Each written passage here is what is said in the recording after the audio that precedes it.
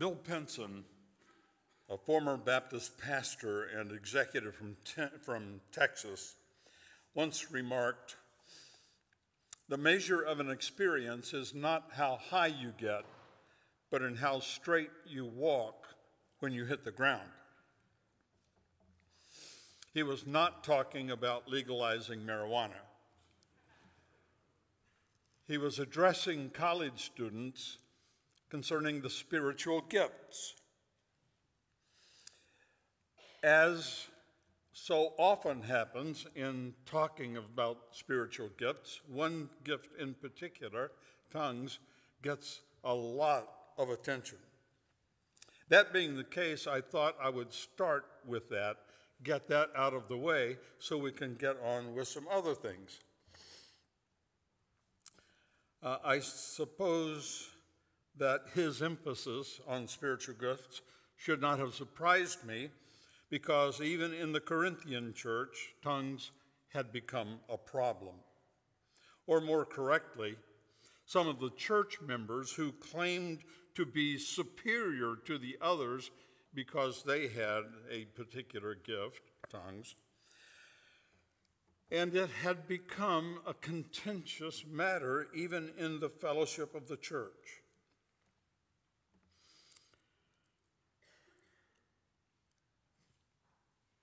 In my study of tongues, which has been rather extensive,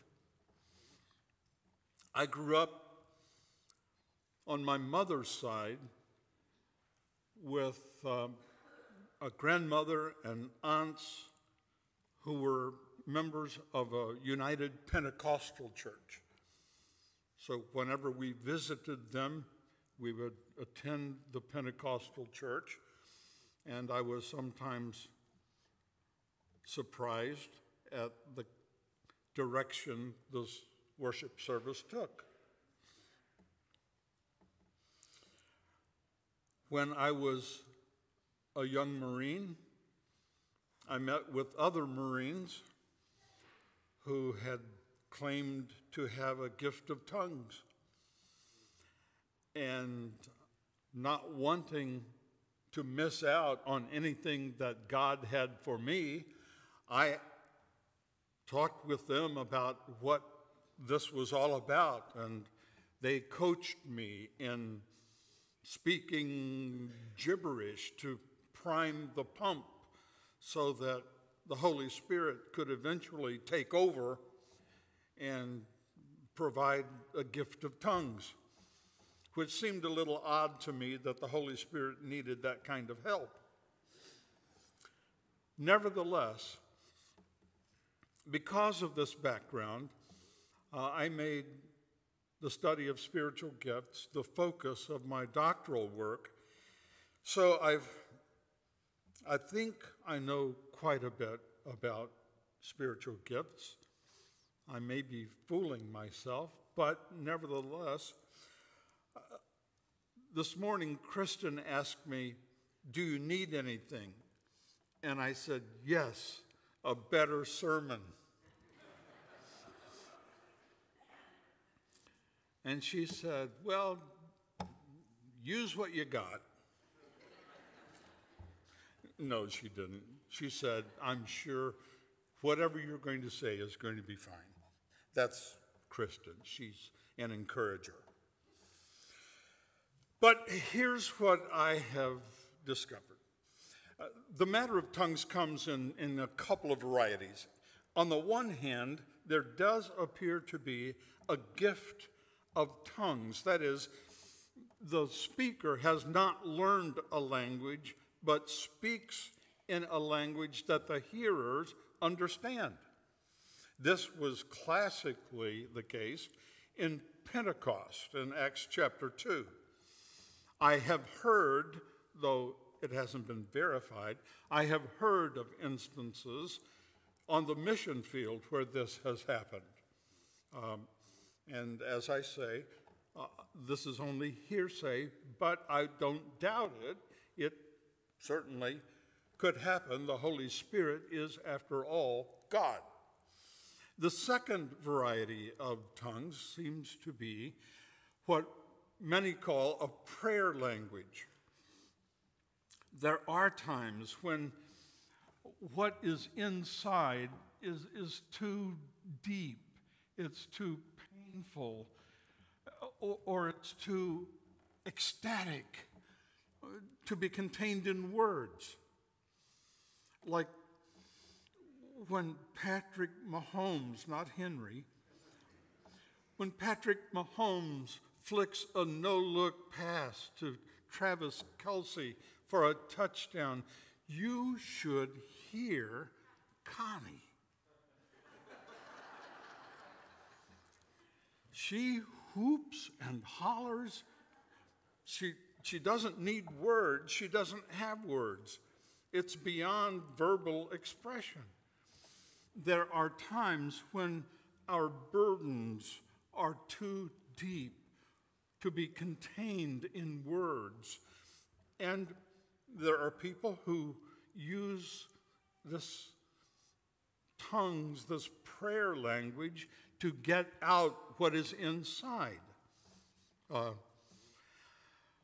I do not practice this, although I have attempted to from time to time, and there are occasions when in my prayers I simply say, "Oh God,"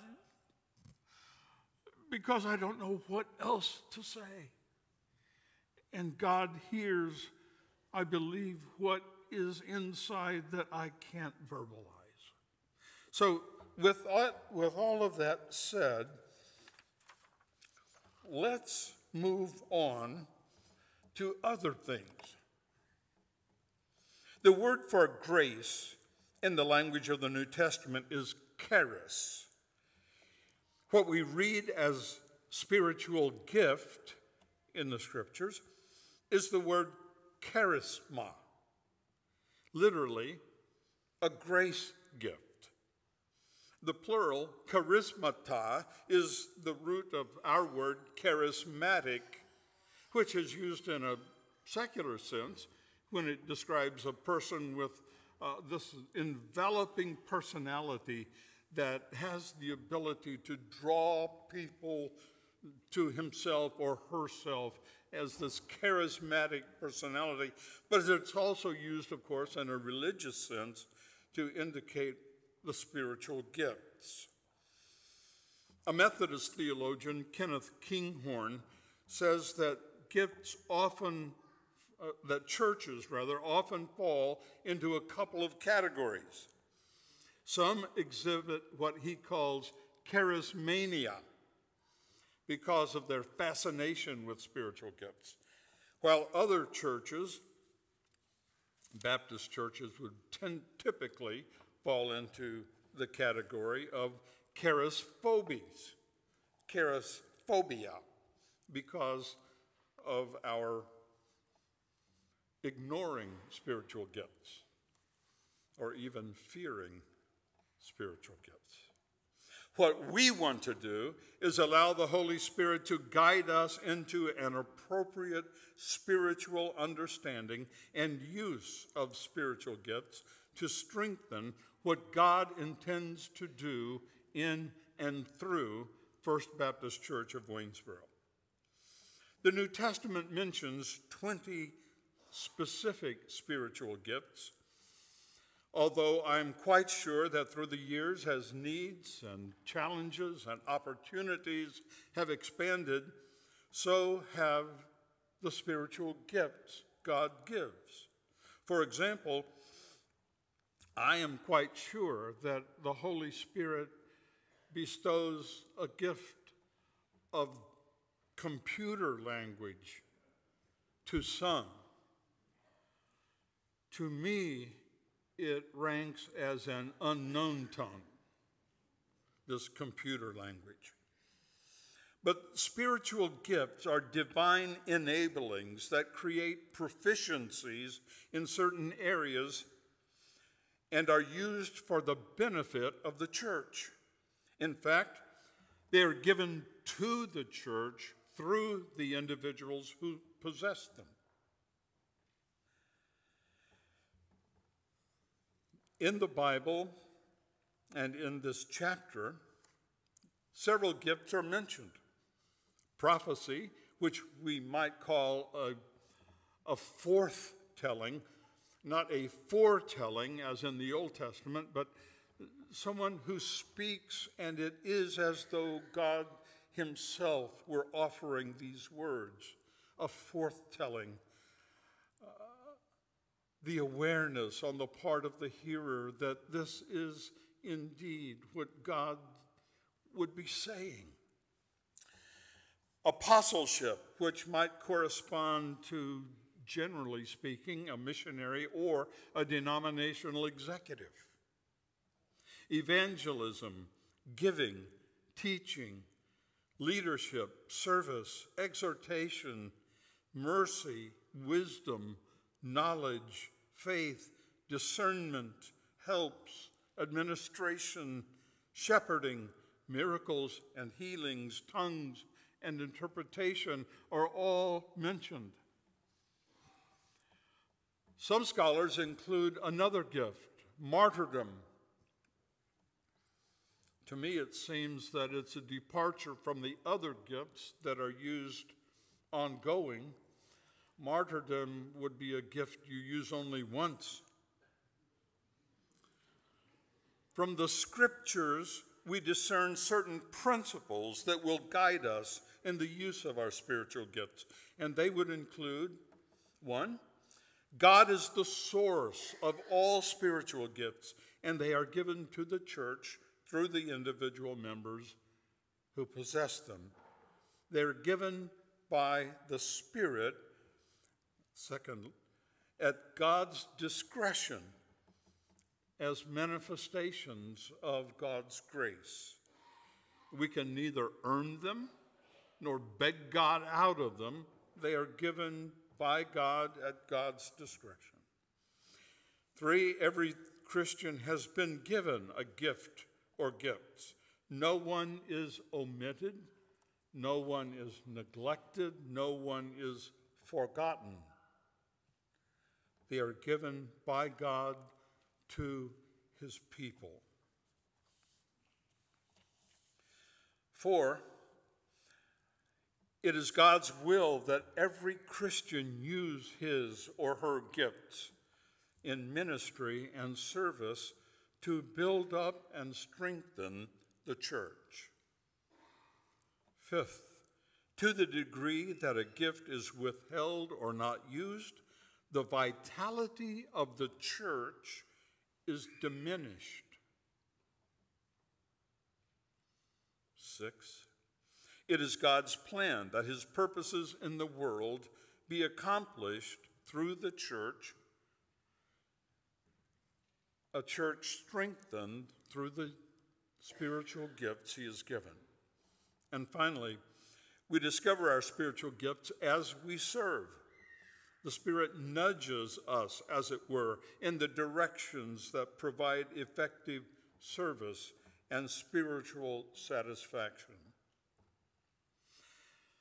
How fortuitous that our deacons have organized their ministry surrounding spiritual gifts.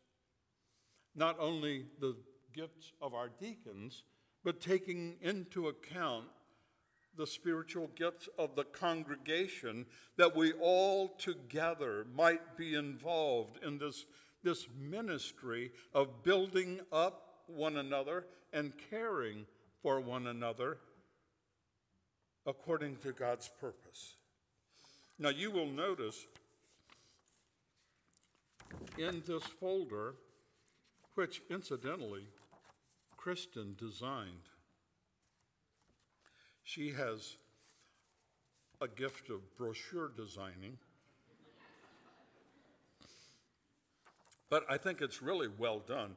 But you will notice here 7 categories, and you have the opportunity to put a check in one or more of those boxes, indicating that you will help our church by participating in that particular ministry overseen by the deacons. Connections. staying connected to each other, caring for one another, grief support, homebound, hospital care. I've always wanted to do surgery on people, so I might sign up for that one. Or I think maybe that's not what it means. Meals, prayer, small jobs, rides. We are hoping and praying that you will indicate one or more of these as something you will help with using your gifts. And you may say, but I don't have the spiritual gift of giving rides to people. Okay, maybe you don't have a driver's license, so maybe the Spirit wouldn't call you to use that gift. But whatever gift you do have, use that gift or those gifts to help with the caring for and building up of our church. Paul concludes this chapter by mentioning some of the gifts, additional gifts, and then listen how he concludes. Now remember, he has been saying that the church has not been acting wisely because it's allowing church members to take each other to court. Where's somebody with wisdom who will say, let's talk about this and reach a conclusion without going to court? Or where are those with knowledge? He's been talking about giving. Where are those with giving? Or he mentions faith as a gift. So this is how he concludes chapter 12. And I will show you the most excellent way.